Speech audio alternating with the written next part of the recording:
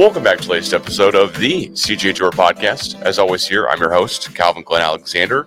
And on this episode of the podcast, I'm joined by Jake Carlson and Dakota Gregory, fellow OSU alums from the Sports Media School. Jake and Dakota, how's it going? Glad to be here. Dakota. Yeah. We're here. We're hanging out. We're talking OSU football after a loss. We're now 6-3 on the season. So, you know what, guys? We can say we're still going to the bowl game, a bowl game. It just depends on which one at this point. But basically, brief recap, we lost to Kansas and Spencer Sanders didn't play, along with, it seems like, every single available guy on our team. And we're playing basically freshmen and sophomores and just backups at this point. I mean, I want to paint it in like the most positive light possible, but to quote my dad, who has been an OSU fan since well before I've been alive, since he went to OSU, we looked hopeless. And there's not a long time that I can remember us looking like we're hopeless in games. You know, we're just completely out of it. Yeah. Which, on the bright side of that, it is usually the hope that kills us. So if we don't have hope at all, maybe the end of the season won't be as traumatic. Yeah, although, you know, I mean, I'd say I'd go to a Big 12 championship at this point if it's possible. I think it still is conceivable, but probably not really possible. So, I don't know, with all being said, we're definitely getting into the Oklahoma State KU game, preview a little bit of the Iowa State game, but mainly got to talk some Mike Gundy, transfer portal, recruiting, just all of the above at this point, because the season has gone off the rails, to say the least, right?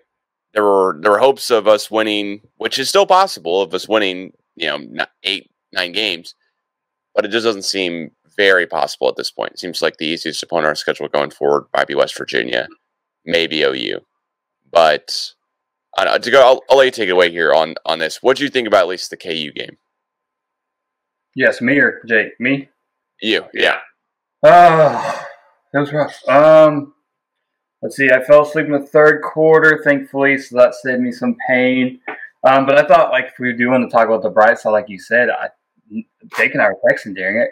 Rangel, I don't think was bad, right? I think he played good enough for OSU to win that game. It was almost like, just like Spencer Sanders, it was kind of just everyone around him, which makes it worse. Where it's hard, I think that's why it's so agonizing afterward. You're like, well, you know, there's a backup quarterback, true freshman making his first start, but that wasn't the problem. So I think that's why that loss is so much harder to swallow. That and the fact it's still Kansas and it's in football. Even if they're having a good year, that makes it even more difficult. So, didn't make me too happy that Kansas got their bowl game win against us, that they'll go to the bowl game for the first time since, I don't know, 2008 or 9 or something against us. Jake, what did you think about Rangel and the game? Rangel.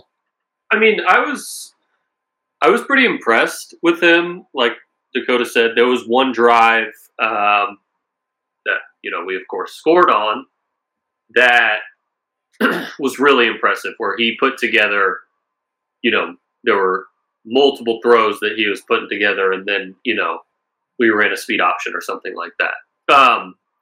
So, which was horrible. But I thought, like, if I'm just looking at, like, the reason we lost, I don't think we lost because Rangel started, but I think we probably would have won if Spencer started. I think you're allowed to kind of make that delineation of like, oh, well, we didn't necessarily lose purely because of Rangel. We just might have won if our, you know, 4-year starting quarterback had played, which, I mean, it's not some hot take, you know. I just think our defense is rough. It's really rough. It's probably, dare I say, one of the worst I've seen in the last 8 years. Well, so here's what weirds me out is that earlier on in the season when we played Texas Tech, we were giving up a ton of yards through the air. Like, just no other.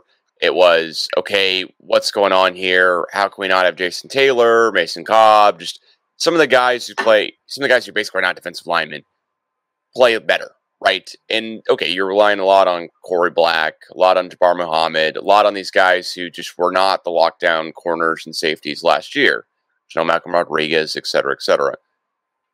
But then it's changed to now where we can't stop the run. I mean, Kansas, I don't think they had too many stats here running the football, actually, is the only thing they did. I mean, the rushing, number 4, Neal, ran for 224 yards against us. Like, that one player alone. Didn't their quarterback have over 100 yards rushing as well? I mean, he had 93 so on 4 carries. So, like, I'm splitting hairs at that point, saying he didn't run for 100. Still bad. Yeah, you don't want to give up more than, 10 yards to a quarterback who's not known as their premier player. Their backup quarterback. Yeah. That's the other thing. Yeah. Again. Yeah. We keep playing backup quarterbacks. We keep losing to them. It seems like a trend. But, Dakota, you followed OSU just like Jake and I have for forever now. Is this the worst? Is this the most downhill like a team has gone? I mean, we were top 10 in the country like a couple weeks ago. Yeah, because I think back, what was it? At least mine and Jake's freshman year was at 2014. That team was like hard to watch, right? But even then, I think from the get-go with the injuries and all that, like we kind of knew it wasn't going to be a very good team. This team, all of a sudden, when the way they looked against Texas, and then the plunge within 2 weeks, I think is, like you said, probably the biggest drop-off. Like, I could have never imagined 3 weeks ago after that Texas win if you told me they're going to get blown out to Kansas State and Kansas is going to look like the much better quarterback or the much better team. I was like, there's no way. Like, this team looks solid. Even after the TCU loss, I was like, this team is going to beat them in the Big 12 championship eventually. Like, that was my thought. And now I'm like, man, the Cheez-It Bowl is kind of fun, I guess, but I'm hoping we're in the Cheez-It Bowl at this point. Because I was like, oh, well, back-to-back Bedlam wins will be big. But then even after OU's Bedlam loss, or Baylor loss, you're still like, oh. You look at Iowa State at home, West Virginia, even those teams scare you. And they would have not scared me at all 2-3 weeks ago. Yeah. I think, would you say that this is probably, I would say this is probably the worst season since our freshman year. But the difference is I expected to suck our freshman year, right? Yeah. This year is just like, we're getting out coached, we're getting out played, and for a team for I guess a program more so that prides itself on consistency, this is, Gundy said we're not spiraling out of control. I don't think we're spiraling out of control. I just think this is rough. Like, usually we get how many of these losses a year? 1 to 2, right? Where you're losing to teams that you probably should beat. We've had 3. Like, all 3 of our losses we should have won, or we were better than them. And I know it's hard to say. The TCU loss is like the categorical Gundy loss, I would say. Yeah. You go down there, you're ahead for most of the game. Somehow the other team slips back in. It's at their place, and it's a team that's pretty good, but maybe not the best in the entire world, at least when you play them. Now, of course, we're all going to be singing TCU's praises, or at least I hope I am, trying to make OSU feel better. But that seems like that's the Iowa State loss we have once a year. That's the Texas Tech loss once a year, or whatever. Yeah. And then we play OU at the end of the year, and we really get our soul crushed. Normally speaking, this year it's what happened in that Kansas State game, 48-0, and then if Sanders is injured in that game at halftime, hold him at halftime. It was 35-0. If Sanders is not injured, bizarre, but he clearly didn't play this last game because he's injured. Although, do we know what type of injury or anything it is? The transparency is starting to get to me, I guess, on. Yeah, college guys don't have to say, you don't have Kirby Smart coming out there saying, hey, Stetson Bennett's not going to be able to play because he's, torn his labrum. There's not medical reports like the NBA or the NFL is my point. But why do we not know what's going on with Spencer? Georgia just had a guy who just got ruled out for the year because he tore his pecs. So, they came out and announced that. I think it's lame. That's the best word I can use. I think it's lame. what's the point of like trying to prevent a game plan or trying to give someone a leg up if the dude's not going to play the rest of the year? What does it matter? You know, like I just think that's so dumb. Like if he's not going to play, then you're really like, I think there you're starting to tease the fans more than you're giving the other team an advantage. You know, I'd rather just more so like start checking myself out and get ready for basketball season than have to sit here and come in every week trying to figure out if Spencer Sanders is going to play. All right. Well, the normal thing here, Dakota, is that Jake and I Jake doesn't like Gundy every year. Yeah. Pretty much. I am a Gundy, I want to say truther, I want to say some politically correct term to be funny, but I am a Gundy liker and supporter for basically, it changes every year. It's either 7/10 out of the year, 9/10 out of the year, 6/10 out of the year, just depending on how good we're doing and how much the expectations keep dropping week over week. What's your opinion overall on Gundy? Because, I mean, granted, it's almost 20 years with the program at this point, and he's taken us to heights we haven't seen before, but I'm 29, and I'm the oldest guy out of the three of us, so Gundy being the head coach is basically the head coach for my lifetime, right? Like, there's not much other to compare it to. Yeah. Well, see, I got to cover Gundy for 5 years, and Right. So you talked about that transparency getting to you. It's gotten to me since then. So that man drives me crazy. So I'm probably more on Jake's side, just because this is a discussion Jake and I gripe about all the time during games. This is all we do during third quarters of OSU football now, apparently. But just, we talk about getting over the hump, right? Like, we can talk about all Gundy's done, and I think that's the knock is, 10-win seasons are good, but eventually something's got to get better, right? You think of Mason Rudolph and James Washington type teams, that team should have taken you over the hump. You get a yard away from the Big 12 championship, you get that quarterback back, and yes, you lose a lot of other pieces, but the next season you should be getting over the hump and getting a little bit better, plugging and playing. It just seems like we can't ever get over the, like, okay, we're good. It's like, we're good. Like, we're a good program, but we can't be like, we're a good program. It's just like getting over the hump. So I don't know if it's something he'll never do where it is someone else, but then you take the risk if you do find someone else of, well, you may never know. You may go the opposite direction because Gundy was the only one to keep OSU at the status that it has been for the last 20-something years. Yeah, I think, and that's always like, you know, I have two big gripes that, you know, loyal listeners will probably be like, all right, dude, shut up.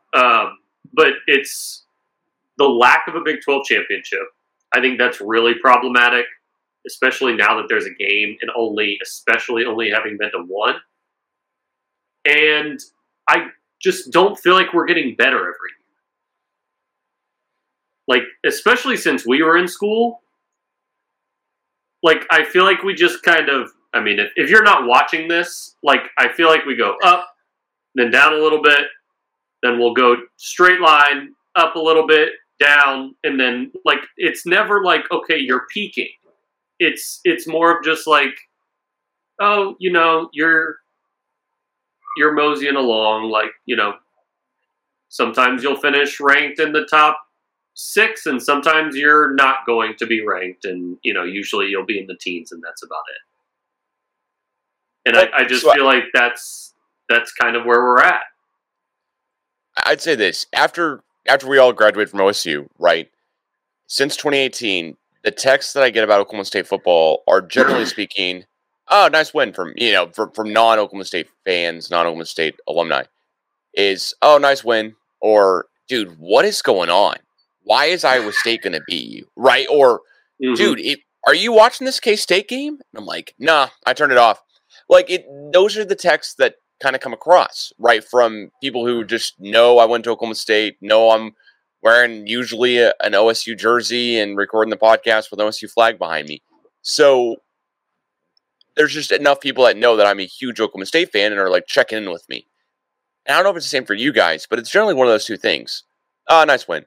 Because it's like, oh, you should have won, but you beat Notre Dame. All right, cool.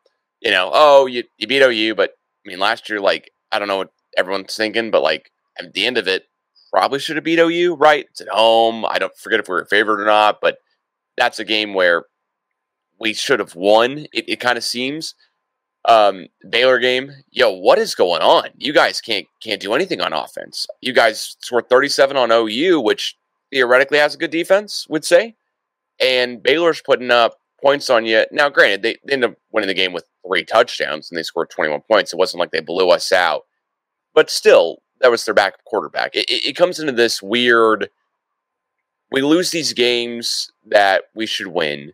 We have really, really bad luck. It just seems as a whole, the Sports Illustrated cover that came out, however many years ago, just, that some guy wrote for SI, trying to trash Oklahoma State, should have just been like a decade of bad luck.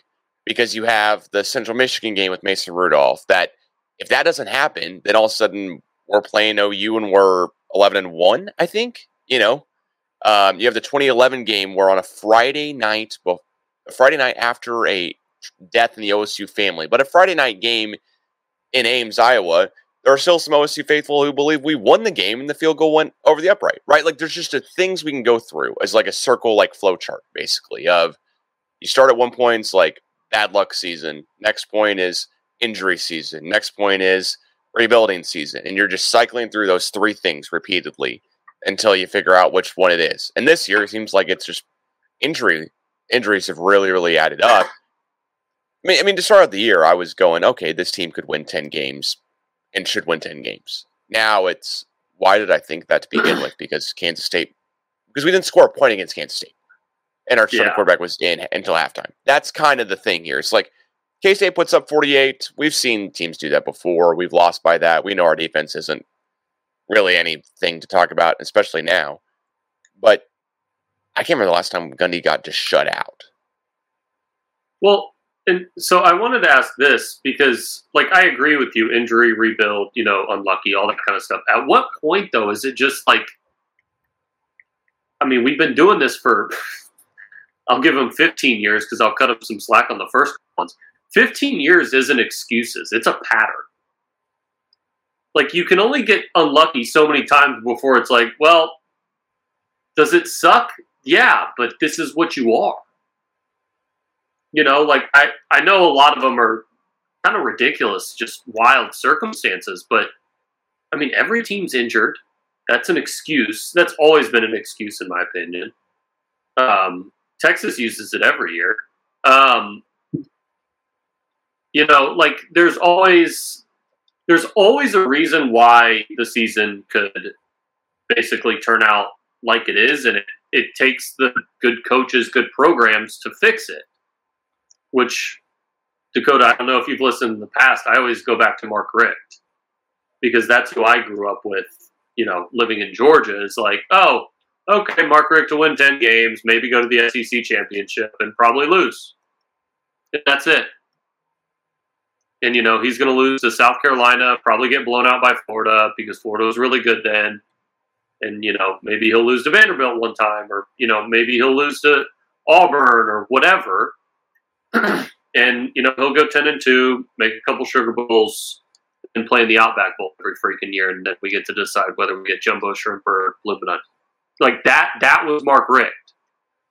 And it feels like now, I've made that comparison so many times that it's almost just coming true. And, it was a little different for Mark Richt because he was recruiting he had so many recruits, and, a lot of them ended up getting kicked off. That was always the running joke. But, I mean, there's a lot of parallels to that where it's just like, okay, dude, like, you only get so many reasons why you're not doing what you're supposed to, right?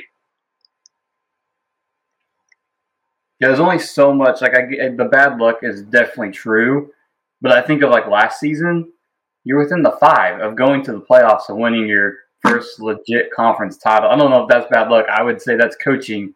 When you could argue all you want, well, our starting running back, who was great, was out. I mean, obviously, you see what Jalen Warren's doing for the Steelers, but I feel like I could probably, if they handed me the ball, I could probably find a way to get in from the 1, right? Give me 4 tries, eventually I'm going to slip in there. So someone's got to be able to. And then, which frustrated when Jalen Warren afterward. They said he was so mad that he walked a mile back to his house from the airport or whatever. And I'm like, can you tell me he couldn't run a yard? Like, come on now. Give him the ball for a yard. He wasn't playing the rest of the game. But I think that's when bad luck, or even going, I believe it was Mason James' senior year. They lose to Bedlam, and it's like, well, that was a good football team, right? But then they still have a chance. And it was a blowout. A New Year's Six bowl, but then they lost to Kansas State again to a backup quarterback at home, and it wasn't a blowout, but still a game they should have won, a game they should have been prepared for. Not one of you make excuses. Well, they overlooked them, or well, they had nothing to play. No, I mean the dog on Lincoln Riley all you want. His team weren't going to lose one and then lose the next one, right? That wasn't what they did. They're still like, hey, we're still going to continue to win. And that's something OU's done, is even when they've known to kind of have those hiccups like OSU does, they just recover and don't have another one like OSU tends to have. And that's usually the difference between the Cheez-It Bowl and the Fiesta Bowl, or whatever it may be, which last year ended up in the Fiesta Bowl.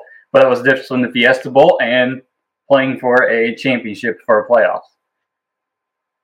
Well, I think a lot of OSU fans last year before the bowl game played, you know what? Like, I'd much rather face Notre Dame. I think we lucked out by getting the Fiesta Bowl versus going to play Ole Miss. We've played Ole Miss in the Sugar Bowl plenty of times where we've gotten our crap knocked in, right? Like, we've done that twice, maybe 3 times. Eli Manning's done it. You know, I mean, Laquan Treadwell, who was a former Oklahoma State recruit, of course, just kills me inside that he just burned us and killed us with Robert Kimdichie and all them at Ole Miss, and Chad Kelly, I think, as well on that team. Mm-hmm. So Kimdichie didn't not play, saying that, but yeah. Oh well, but thank you. But still, I think a lot of OSU fans are going in that mentality, right? Oh well, at least hey, you know what? We're fortunate because if we had beat Baylor, then we'd probably get our crap knocked in the Sugar Bowl. And I'd ask, what's the goal? And this brings a larger question too of like among the coaches, like how do we rank them? But as an OSU fan, I want us to win a national championship. But I've told Jake several times over the phone, not recorded, but I'm definitely willing to say it now, of course, because we just lost to KU by 20. I don't see it happening anytime soon. Like, I don't see a national championship type of contention. I don't see a playoff berth with top 4 teams. I don't see us winning the Big 12 and really getting over that hump. BYU, UCF, Cincinnati, Houston come in. That should make it anyone's game. But it's not like those schools are easy to play. Definitely not easy to play in Provo, Utah. Definitely not easy to go to Cincinnati in November, December, whenever it is, right? Probably fine to go to UCF whenever and Houston whenever. But the point being is, like, those schools, we're not adding in San Diego State like that Pac-12 is adding in San Diego State apparently this week, right? We're not adding in a school where their football stadium is like nothing and no one knows anything about their football team. We're adding in schools that are also good at football. I mean, the Gonzaga thing's funny to throw in, but like clearly they don't be basketball, and it's tugging at my heartstrings here because this to me was a chance for the new Big 12 and for Oklahoma State to kind of run it. Because Jake and I did the podcast before the season this year, and we did the kind of the post recap of after the Fiesta Bowl last year, going, hey, you know what? We have a brand, all this type of stuff, feeling on the top of the world. We could run the Big 12. We're the second best team in the Big 12 record-wise since Gundy's been the head coach, easily. We are the second best team in the Big 12 for the past decade, easily, too, record-wise. But yet, as you guys both said, we've made it to one Big 12 championship game. And I would rather win, of course, but if we're not going now, when OU has a down year or two, when Texas hasn't had it. I mean, when's Texas had a great year? They're leaving, but okay, is UCF going to replay? Like, Texas is out, and I'm not really sure they have been really contending against us in the Big 12 anytime recently either. So, but the point being, what do you guys want to see? What is your, like, hey, you know what, I think this is a fair spot for the OSU program to be in 5 years of an expectation-wise? Like, where could we be in 5 years? I mean, I think Dakota and I talked about this a little bit. I think we probably peaked last year. I think last year was probably Oklahoma State's best chance. Like you said, that team was very, very good. But last year was probably our best chance to do anything. So I don't necessarily see, like, within the next 5 years, I just haven't been proven that we can get significantly better. So whether, if Gundy's still there, we'll probably just continue what we've been doing. Like, win somewhere between 8 to 10 games, and everyone's just going to sit there and be content with it. And that's what's going to happen. Like, that's basically where I'm at. And it's almost hard now to have any sort of, like, excitement or expectations, because I'm just sitting here like, okay, well, who are we going to lose to first this year? Because I brought it up last week, like, no one can tell us that we're wrong because we've never been undefeated. So it's not like this is a consistent thing that we have lost one game every year. And I'm not saying we have to go undefeated, but there hasn't been a year where we've won all the games that we're supposed to win and only lost the games, basically Oklahoma, the games that we're supposed to lose. I don't know where you're standing on that, Dakota, but Well, I think the epitome of it is during that TCU game. I have a coworker. He's somewhat of a closet OSU fan because he lived in Louisiana for a little bit. He was a baseball coach at Washington State, so he's a little bit of like trying to be like they're in a joke conference. But he texts me, I think, at halftime at TCU, and he says, "Guys, give me a hard time," and he's like, "They're going to lose. Like, we've seen this before. Gundy's going to start running the ball, and OSU's going to lose this game." And I ignored his text. So I was like, "You're crazy. I'm drinking the orange Kool-Aid. Big 12 championship. Here we go. We're getting TCU out of the way. You got Texas. There's no way Kansas State's going to be this." I wasn't worried about TCU than Kansas State. Like, this is it. Like, this is it. And then he was right. Like, that's how predictable it is. Like, you have a team, like a 4-year starting quarterback with a coach that's been coaching the same team for our lifetime, right? That's how long he's been there. Like, we don't remember anyone else being there. You think that's the perfect scenario. That is the perfect mix to hold a lead and win a big game. And what do? They lose it in overtime. Like, that's what's frustrating is when you do, because you want to be like, well, if it wasn't for Gundy, maybe we wouldn't be in that situation. But we are, and then you kind of think, well, maybe for Gundy, that's why we lost that situation of it happens every year. It's so predictable that people can literally text someone at halftime and know what's going to happen during a game when all the ingredients say that shouldn't happen. The only ingredient is, well, it's an OSU football team coached by Mike Gundy, so it's going to happen. That was the only thing going for him being right. And he was still right because it happened. Like, that's the thing. And then I felt more like an idiot for thinking they weren't going to lose it than, well, I should have hung on my team and know they're going to hang, or, like I should have been optimistic. I'm like, no, I've been through that enough. I should have known what was coming, right? Or even making the trip to Arlington last year, and they start that drive, and I was like, I remember looking at my wife, I was like, they're going to do it. They're doing it. Like, they're cruising. They get to the 5-yard line or whatever, and then they still don't. And I was like, I was dumb enough to even think they're still going to do it, even from the 3-yard line. Like, and I think that just is kind of the epitome of everything of, again, the perfect scenario to do stuff, and then they still don't. Like, it's just something about taking that next step and getting over the hump.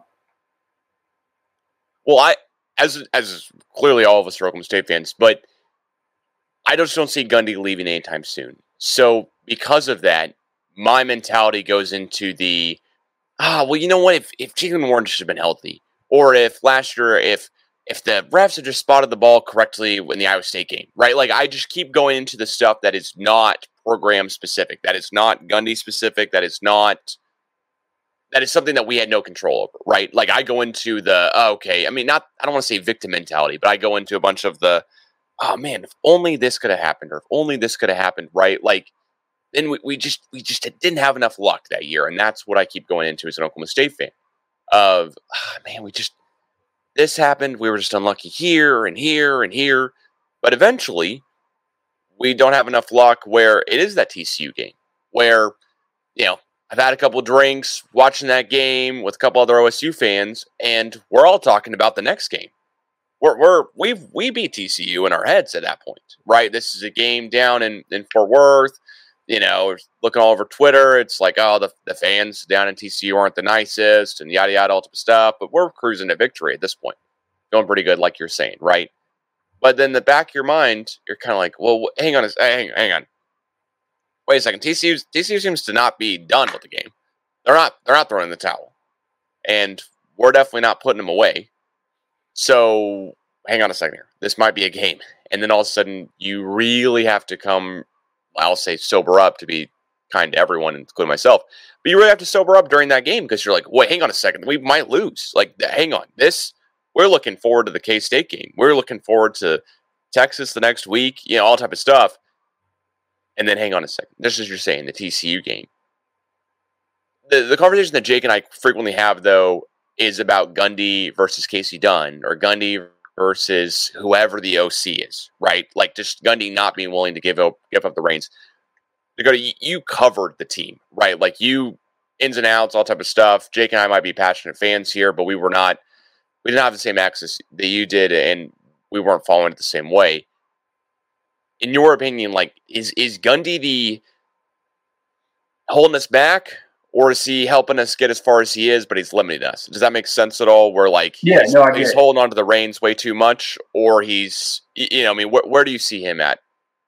Yeah, and that's what I've talked to Jake and even family who are big OSU fans is we want to gripe at. It's like almost a trend. It's like a national OSU trend where at some point on Twitter, everyone's #fire, insert OC here for the same reasons the last 17 years. Like, everyone else has to realize it eventually. Like, it's not the OC. It's the same offense. It's the same issues. It's a no-name guy that Gundy can say, hey, I gave you this job. Others don't think you deserve it, but I gave it to you. This is how we run the offense here, and this is how it's done. And I think the epitome of that, too, was the first time he said, all right, I'm going to go and I'm going to get a big-time defensive coordinator. You do your thing. And look, it worked. Like, that's why we were in the Big 12 championship last year, is because the defense. And you had a guy doing his own thing because that's his specialty. And still, yet, Gundy, the mastermind, couldn't get a yard to win a Big 12 championship. When you hold a Baylor team to 24 points, I think is what it was. And so, yes, I think and that's probably what's going to happen. Right? I think probably in the end of this year, into next year, I think they'll let Dunn stick around this year. Next year, you're going to have either, you're going to have a freshman or a sophomore quarterback struggling, and Dunn's probably going to go. We're going to bring in some new guy. The whole team is going to go, or the whole country is going to go, who in the world is that guy? We've never heard of him. And then he's going to do the exact same thing. And then everyone's going to be #fire, currently unknown OC here, right? And that's how it's going to go over and over again until something changes. Because I still have faith in Derek Mason, the fact that he's not a Gundy guy. Like, I believe this OSU defense is going to get better. We've seen the miscommunication, but he's still trying to kind of go off the old system, implement his new system. Like, I have faith in that defense in a year or two. But this offense, I know, is just going to be the exact same. Like, even Rangel looks great. Well, Spencer Sanders he looked promising as a freshman as well. So I look forward and I flash forward to, 3 years ago, or 3 years from now, we have Rangel as a redshirt senior or a regular senior starting quarterback, and in the same situation we're at now with Spencer Sanders, as is the same situation we were at, 6 years ago, 7 years ago now with Mason Rudolph. Like, it's like this, it's the cycle continuing over and over again. For sure. Well, what do you make as far as the Gundy had some quotes today of transfer portal stuff and just getting recruits in. It seems like he's trying to play both cards. Jalen Warren was the guy last year running back, and he's a transfer, period. Came from Utah State, came from a lesser program, transferred in. But, hey, we don't like transfers. That's what Gundy's saying, right? We like guys stick around, think the transfer portal slow down. As we all know, you can't have your cake and eat it. too. It just doesn't happen. You can't have it both ways. What do you make of those comments though from Gundy? It just seems so on brand, but very, very odd for a team that clearly right now could use some guys who are quality backups. And maybe that's why they can't get over the hump, right? He refuses to change in any way. He's like, this is how we've done things. We've been consistently good. You can't say that we've been a losing program, so it's good enough.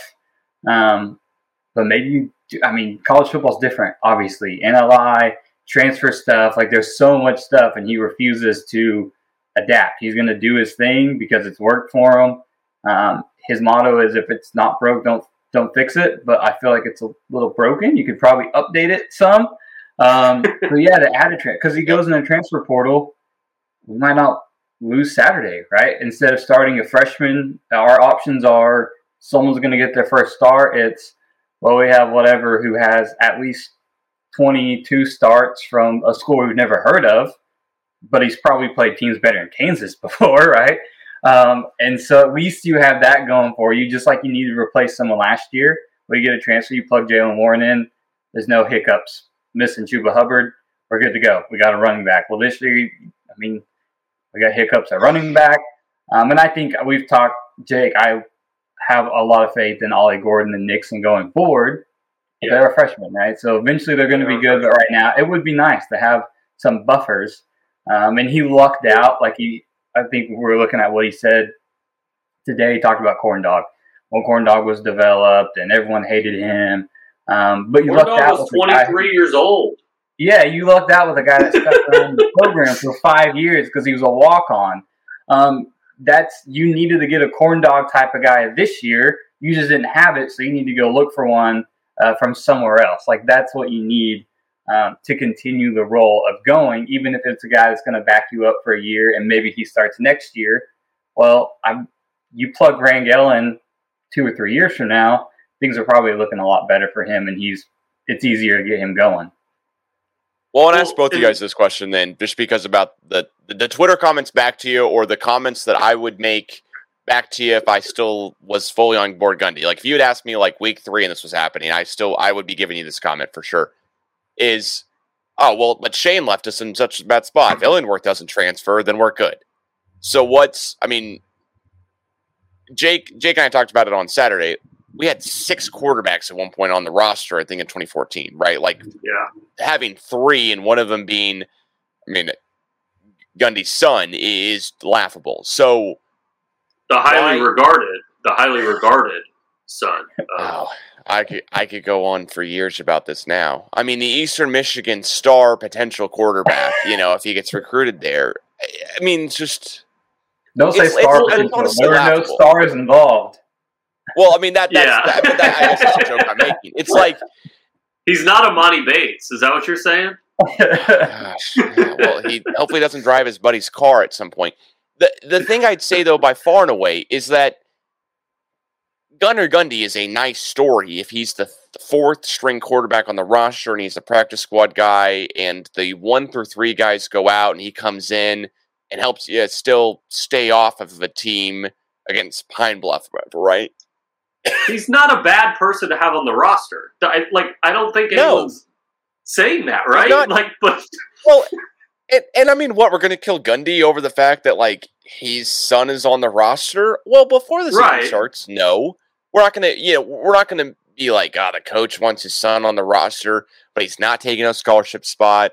We think not taking valuable reps in practice. We think he's not a potential starting quarterback for the team if something happens. We think. He's not a great dude. He's 6'1". He's not the type of guy you want behind Spencer Sanders. And he throws with the wrong hand. Wait, really? Is this the thing? He's left-handed. I'm left-handed. Let's chill out a second here, all right? I thought there was a Ben Simmons show coming on. I'm left-handed too, all right? There's some Tua Tagovailoa vibes here going on, guys. The only left-handed starting quarterback in the NFL left. But besides the fact that Gunnar theoretically could have started, but he didn't see a snap on Saturday, so at this point, kind of whatever. Maybe everyone on social media bullied Gundy out of it. Maybe it was just kind of a spoof thing that was happening because we really don't know what's going on with the quarterback position most of the time. They said that on the broadcast, though. They're like, can you imagine? They literally said, can you imagine how bad it would look if he started his son? I was like, the first thing they talked about. Yeah.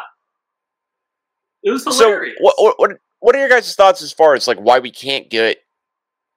I don't want to say we can't get another quarterback in, but what's the follow up for? Oh well, Illinois left us in a bad spot, I guess.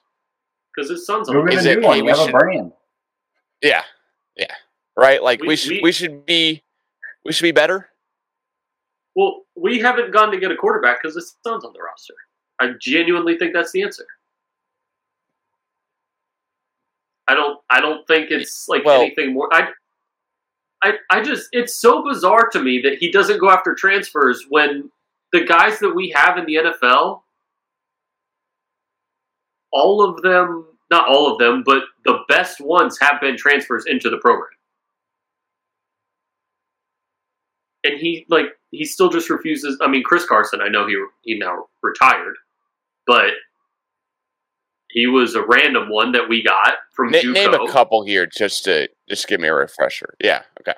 Chris Carson, Jalen Warren, that one guy Tyreek Hill, which I can't ignore that because he still would have been there. I know he made some pretty poor decisions, but he still would have been just as good had he stayed at OSU. That's kind of my point. Like he got drafted out of Alabama State or whatever. Like, he's fine. So, like, there's Alan Johnson made some noise in the NFL for a year or two. Yeah, he had a couple touchdowns. He had a Brandon Whedon. one heck of a special teams play. Yeah. Whedon was around. Tyron Johnson's more memorable moment is against the Chargers when he's running to knock the ball out of a Chargers punt returner's hands last year when they played the Raiders in Vegas. Yeah. It just pained me because clearly the team I work for. But the questions I have more or less are what's happened? Because at some point there was the Whedon to Blackman, right? Whedon to Bryant. There was just this type of theoretical setup for Oklahoma State, right? Where you have every so often you have a Kendall Hunter, you have a Chuba Hubbard, you have a Justice Hill, you have these guys who are like premier running backs who honestly look incredible because we're able to just throw the ball so well that hey, all of a sudden now we can run it too because you know if you do one thing so entirely well, the defense adjusts to make you not do that, and then you can do the other thing well, right? So why doesn't our offense keep getting better? Is this a Gundy being stagnant and like controlling the OCs? Is this what happened to this like pass happy offense that had Rudolph and Washington, Whedon, Blackman, whatever we want to say at this point, right? Like, where did that go, I guess? Is that just a personnel thing? Well, let's say, was it part of just trying to help the defense out? Yeah. Slow things down where he knew his offense was good enough to keep up with everyone, so it didn't matter if the defense wasn't stopping people. Last year, he probably knew, hey, we're going to have to slow things down because the defense is how we win ball games. So if we're scoring in 2 or 3 plays, and they're scoring in 2 or 3 plays, eventually we're going to get stopped before they get stopped. I think that's actually like a really good point, although I think it's dumb. But, I think you should probably try and have everyone firing on all cylinders, which I know that's not what either of you are saying, but that's probably, like, we know the offense last year wasn't as good as the defense was, and that's just how it is. But I do think part of it's personnel, and I dare I say that everybody else is getting better. I think all the other teams, especially this year, are elevated, and we are not. So our offense this year just isn't as good. And I just think there's better coaches around the Big 12 now, and it's much more of a high-profile conference, and people still want to come here. And people are actually playing defense now. Like, that old joke that everyone said is not true anymore. there's a lot of really, really good defenses in the Big 12 now. And so adapt or die. And we've died. We didn't adapt. I mean, it's pretty obvious that we haven't adapted, right? Like, and Gundy doesn't adapt to anything, though. No. But how are we still winning? Because it's not, because we're not. I mean, I want to keep playing devil's advocate just a little bit here, because we're not winning the recruits, right? I mean, Texas out recruits everyone in the Big 12. OU out recruits everyone in the Big 12. OU historically, of course, is and then later in the Big 12. So I'm not trying to compare us to them necessarily, but like we keep being good enough to win have double digit winning seasons, bowl games for whatever they may be. I mean, you can go to bowl game with 6 wins or whatever. So I'm not trying to compare there, but just how do we keep winning if we're not adapting? It's because we have had enough talent and we're able to, the body by glass thing is real. You know, we basically are able to develop guys once we get them in. I mean, James Washington, you know, et cetera, et cetera. Or like, how do we keep winning games? What's changed? Why is the sky falling now? Why didn't it fall like 2-3 years ago is kind of my point. I think, go ahead, Dakota. I think either way, even if, yes, OU and Texas is out recruiting OSU, but you still, even though Gundy, which I think is a whole nother issue, when he's like, we got to develop talent. You don't win with 4 or 5 star guys. Well, look at the people winning championships. They have 4 or 5 star guys. But at the end of the day, even with Gundy's recruiting ways, he's still going to out recruit. Say you need at least 6 games to get bowl eligible. Mm-hmm. Obviously, he's going to have better talent than Arkansas Pine Bluff, a lackluster Power 5 he throws in there to say they played a Power 5. Another FCS school we haven't heard of for non-conference. You're halfway there. He's going to have more talent than Kansas State. 9 times out of 10, he's going to have more talent than either TCU or Baylor. He's going to somehow beat Texas because they're Texas.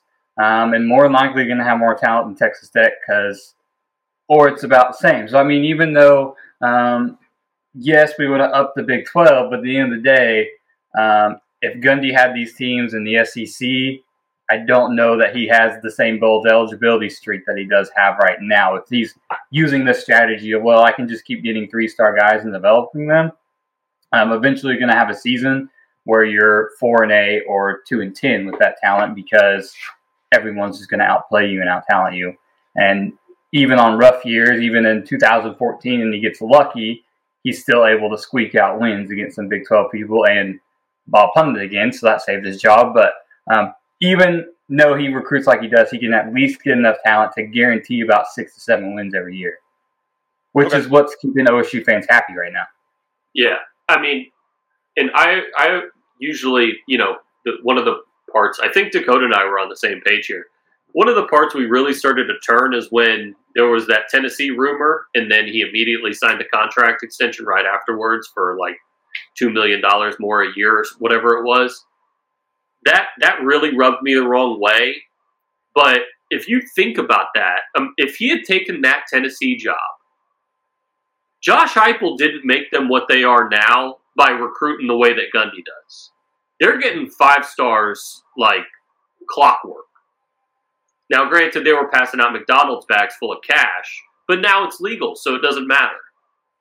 I mean, and I'm not saying that I agree or disagree or whatever, but this is the way, adapt or die. This is the way that things are going to get done now. And he's not going to do it. I mean, the kid, he's from Los Angeles, the quarterback that Tennessee's getting next year, Nico, whatever.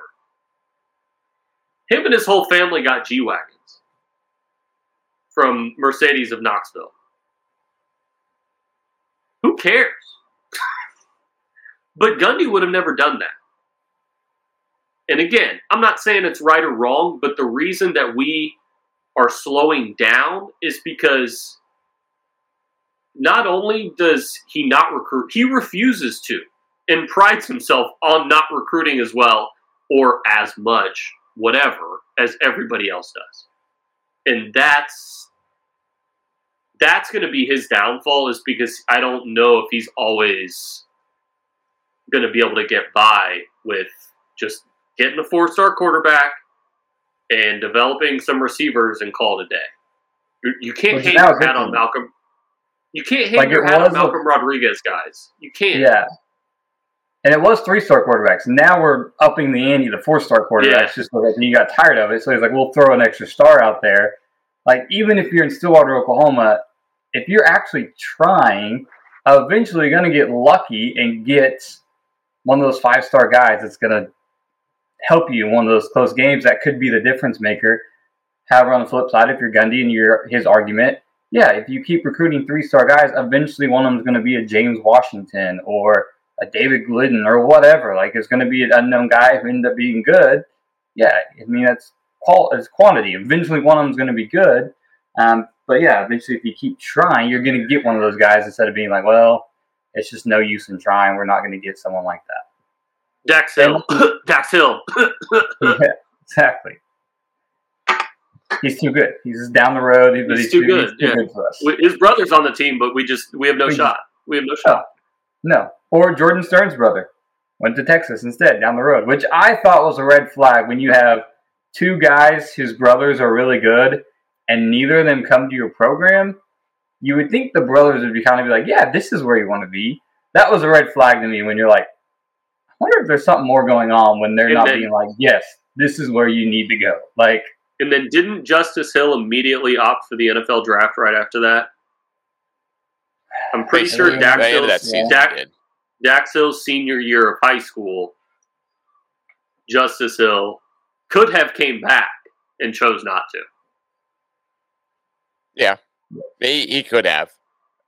And the one that's really weird to me is Mason's brother. Isn't he at Clemson? He's really good. Yeah. What he's now an actor. Like he's not in. He's the whatever. I mean, it's not Kyle Rudolph. That's clearly an NFL guy. But Mason's younger brother. I just looked it up. Yeah, Logan. Yeah, Thank you. So Logan's an actor. Like he didn't go on to be a first round draft pick or a draft pick period. And type of stuff. He opted to do something else completely. But Clemson started recruiting him, and all of a sudden, the guy who's the starting quarterback for your team, one of the best quarterbacks you've had come through OSU ever, has records, all type of stuff. He might make the Ring of Honor deal, right? Like it's possible. He couldn't get his own brother to come. No, you couldn't get his. I guess if you're OSU, like you couldn't get his own brother to come to OSU, right? Like Justice, all right, you're the running back. Dax Hill, Tulsa, like that one's weird as well. Stearns is really weird, but like. Dude, you're the face of the program. It's just starting quarterback, and your brother wouldn't come here. That to me spoke a lot of volumes too. And I know we're not within 3 years of each other. Yeah, basically. I mean, I want to make all the OSU excuses that I have like built in, right? Like, oh well, we're not a defensive school, so what do we really expect to get Dax Hill? Like, right? Oh well, he'd look bad against other guys, right? But Dax Hill is currently playing on Sundays, but last year, I think he was the year he got drafted. He could have been playing on the best defense in the Big 12 last year. I mean, he could have been supplementing that team and being playing on the other side of the ball against, from Bernard Converse, who's making plays on Saturdays, but in the SEC for LSU. Right? Yeah. So there's just a lot of like built-in excuses I have as an OSU fan because I don't want to doubt Gundy. He's been around so long at this point. I don't see him moving anytime soon. I want to doubt the other stuff that I can actually see changing soon. Right? It's just a tough deal to be in. I agree with you, and I've said multiple times I think Gundy is both the problem and the solution. So where do you kind of go from there? Because it's always like, well, who are you going to get? All that stuff. But I just... The recruiting thing always just frustrates me. It frustrates me so much. Growing up where I grew up, they're everywhere.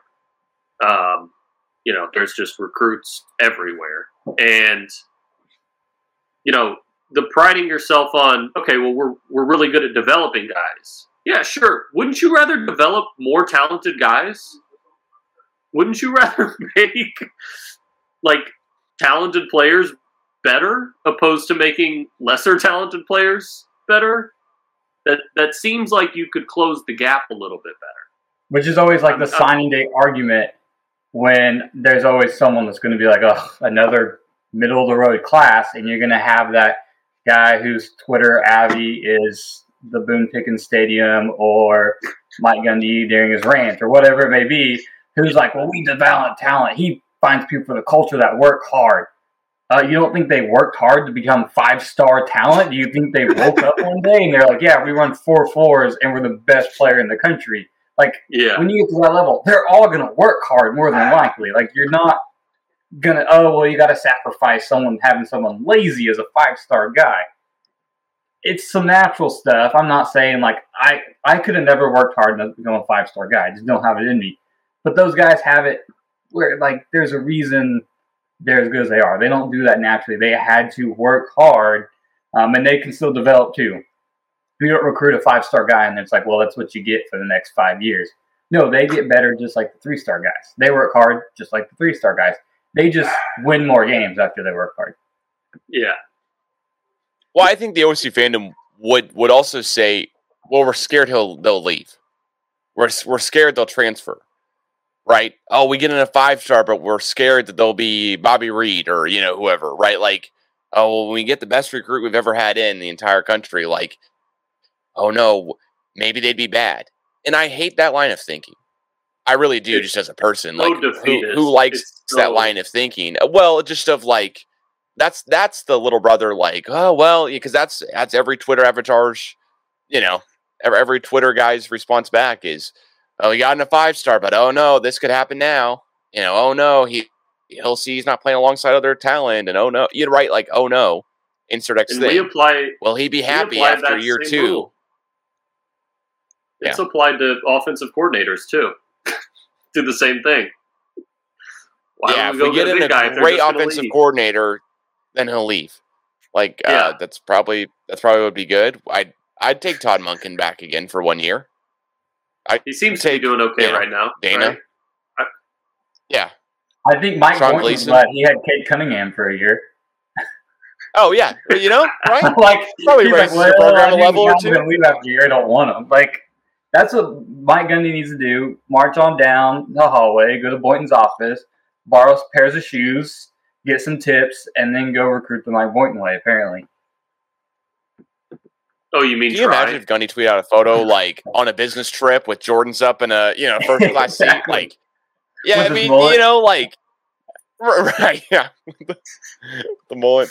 The amount of times that the mullet is talked about on every single Saturday is just it's too much. But I guess what changes here? Because we can have the same discussion a year from now. We might be having the same discussion a year from now. I might be just going, all right, I'm going to put it in pencil right now that, what Dakota said earlier of, all right, Rangel looks decent, but Casey Young gets fired next year, plus 500, right? Like, I don't know what the betting on it, but I take those odds. If someone's offering plus 500, I'd put down $30. Or 300, because I do see that happening. I do see it as a cycle, as a systematic type of, all right, yep, this happens, all right, then this happens. It all, this plus this equals this every single time, it seems. Maybe the fair question is Casey Dunn going, crap, I should have gone to UNLV? Because we grabbed him back. Like, we're like, no, don't leave. Please don't leave. We don't know who else we'd get. He's probably sitting there like, I should have taken one of those NFL jobs that came calling 3 years ago or something. Yeah, because he almost needs, you're like, well, you're taking a step back to a stepping stone job, but theoretically, this is OSU is a stepping stone job, whether we want to admit it or not, unless you're Mike Gundy and you came from here. But now it's less of a stepping stone job. Like, it's almost like it's just here, if that makes sense. The only way to go at OSU for OCs most of the time is backward, because he's probably still going to end up somewhere like UNLV in a year or two. He's just a couple years behind, and he can actually do what he wants to instead of have to do the same thing that Gundy's been telling him to do for the last 2 years. I mean, he's still one of the best receiver coaches in the country. That hasn't changed. We still get really good receiver recruits in every year. Yeah. That's the only position group if we ever get that's really good, where you have like multiple 4-star guys coming in every single year. Or do you get the 3-star guys, and that's where they like when we talk about the recruits, it's usually James Washington, Des Bryant, Justin Black, like those are the guys who were developed. We're very rarely talking about the quarterbacks and the running backs and the defensive people who are 3 stars and end up being the best player at their position. Yeah, they all play strangely one position that everyone wants to fire. So that makes sense. Well, I mean, when the OC and you don't score a point, it looks bad, right? Like the Kansas State game, just I mean, no one's going to tell me like a year from now that the Kansas State game is going to be washed away from our memories because we're unbeaten and if we win the national championship next year, I'm just saying hypothetically, it's not going to happen. But if we win the national championship next year, still I'm going to go, well, but remember that K-State game last year? Like, how do we not score a point? Like, that was right. Sanders played a half, and we didn't score a point. Like, Kansas State wasn't Alabama or LSU or the best defense of all time. How do we not score one? How do we not get in field goal range? I mean, it's just that game and then this Kansas game this past weekend are back-to-back games that are unexplainable. The Kansas game is more unexplainable because it's like, all right, like you've got Rangel and you've got a banged up everything, whatever. The K-State game is still going to be one where I just don't know how to put in perspective at this point. But even Kansas, I feel like I saw touches of Gundy when Rangel looked good. There's like that drive when you look real good, they scored, and they're just let the dude do his thing. And then all of a sudden there's that one, and like I text Jake like mid-drive, I was like, it's about to tank because they're letting him sling it. He's running, and then they're like hand off, up the middle, Speed third and option. long. They don't get it, and then you're putting the ball away. You're kicking a field goal. It's like you saw. Okay, our offense is working a little too good right now. We got to be conservative because we can't just let it fly. And sometimes it was looking better, and they were just kind of letting loose and letting things fly, letting him run around and sling the ball around, even though he's a freshman. And it's almost like Gundy was like, "Oh no, I'm afraid we're going to make a mistake." Right? We can't make a mistake. So then he slows things down not to make a mistake, but then nothing good comes from that, if that makes sense. Yeah. Well, isn't that what Holgerson did? I mean, Holgerson was like, we're going to throw the ball 80 times a game. Yeah. If they stop it, they stop it. But they probably won't. And he was right. I mean, that was 2011 at its peak, right? Like that was, I guess, the question I was asking earlier. That's the answer. Like, where did this crazy passing scheme go? You know, why have we not been able to just keep doing that? I mean, it's kind of funny at this point because anytime our offense is extremely good, I'm like, oh, okay, well, what's going on here? Why is it working so well for this 10-minute stretch of football? But okay, we're now up against Texas Tech, and we just decide to run it up the middle on 3rd and 18. Like, okay. I mean, yeah, in the NFL they do that to hold the lead, but that's because those guys, a little different caliber players there. We're the Big 12. Yeah, we kind of need to try to score as much as we can all the time. Yeah. Which the whole running up the middle, that's the same thing that BPS would boo Mike Yursich for and say fire Mike Yursich because we all thought it was a Mike Yursich thing. But again, here we are. Mike Yursich is no longer here, but they're still running it on 3rd and 18 against Texas Tech. Well, so Dakota, let me ask you this. Do you think that Gundy isn't hiring any more of the bigger name guys because he doesn't want to get, I don't want to say burned, but he doesn't want the same thing that happened with Holgerson? Maybe. Or I think it's hard to go inside a guy's mind. Holgerson almost got bigger than Gundy, though. Yeah, I think he wants things a particular way, and that there's one thing that he wants his hand on, it's the offense, because he's an offensive guy. Yeah. And if you do bring in a Derek Mason type guy to run the offense, he's going to be like, I'm going to run my offense. This is what works for me. I'm going to do it. Every guy that he's hired has been, well, you're going to be over me, so I'm going to take your advice, and I'm going to go with what you've been saying with me.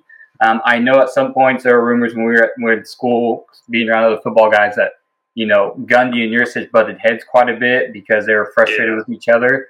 And Yurcich left not too long after.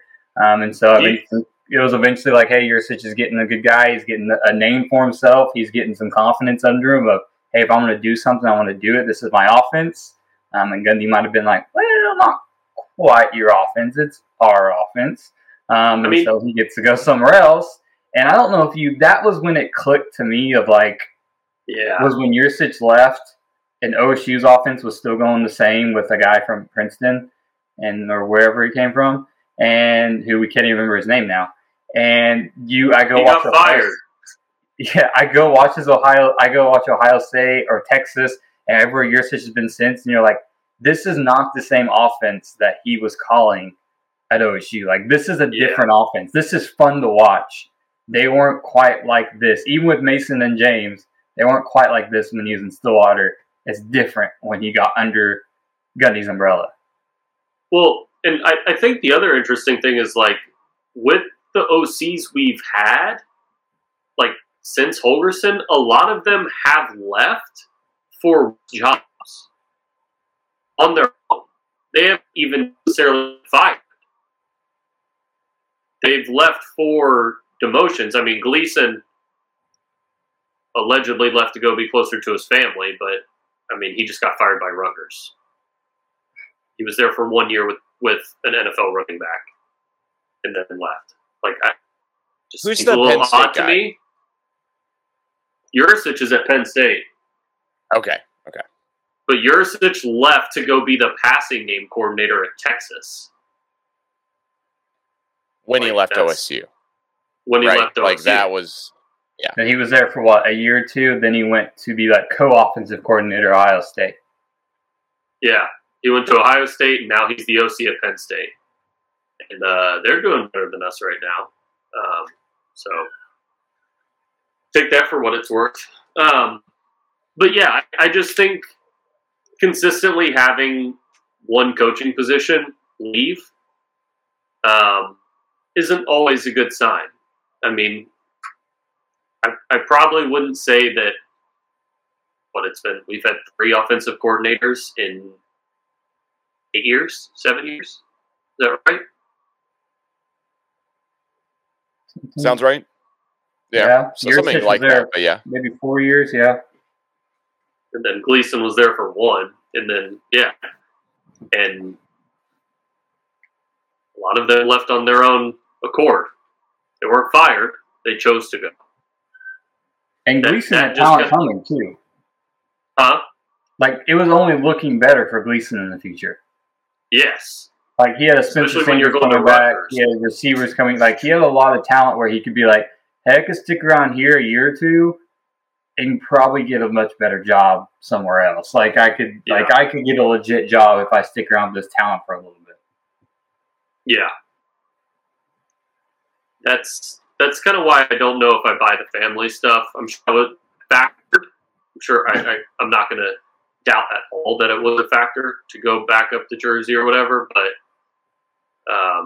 that's one of the more deplorable, like, down bad memes, like leaving, to go to Rutgers by choice and then getting fired however many games in.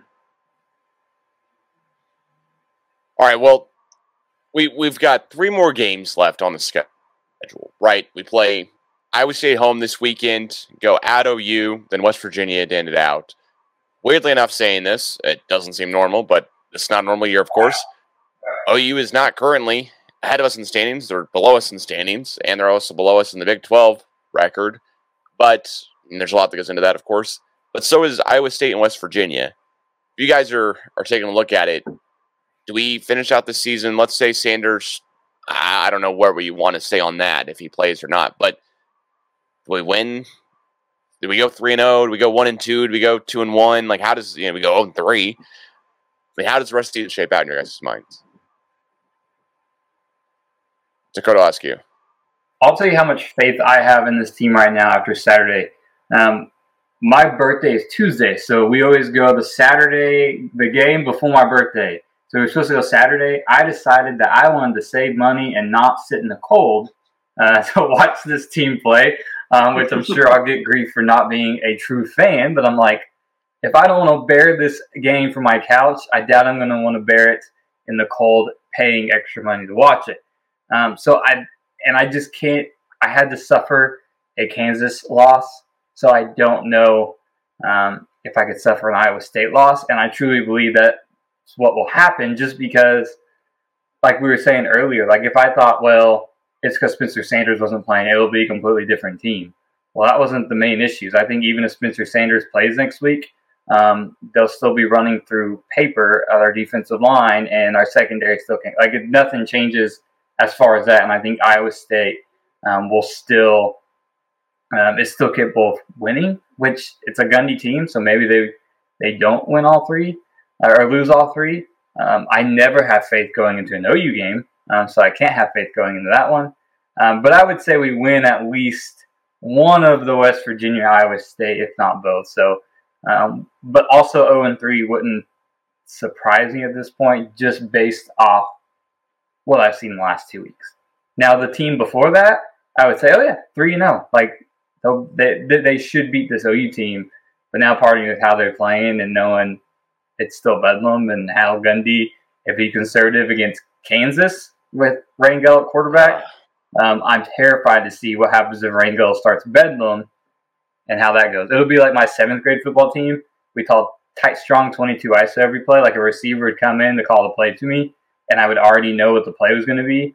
That's what Bedlam would be like if Rangel starts. It'll just be tight, strong 22 ISO up the middle every time.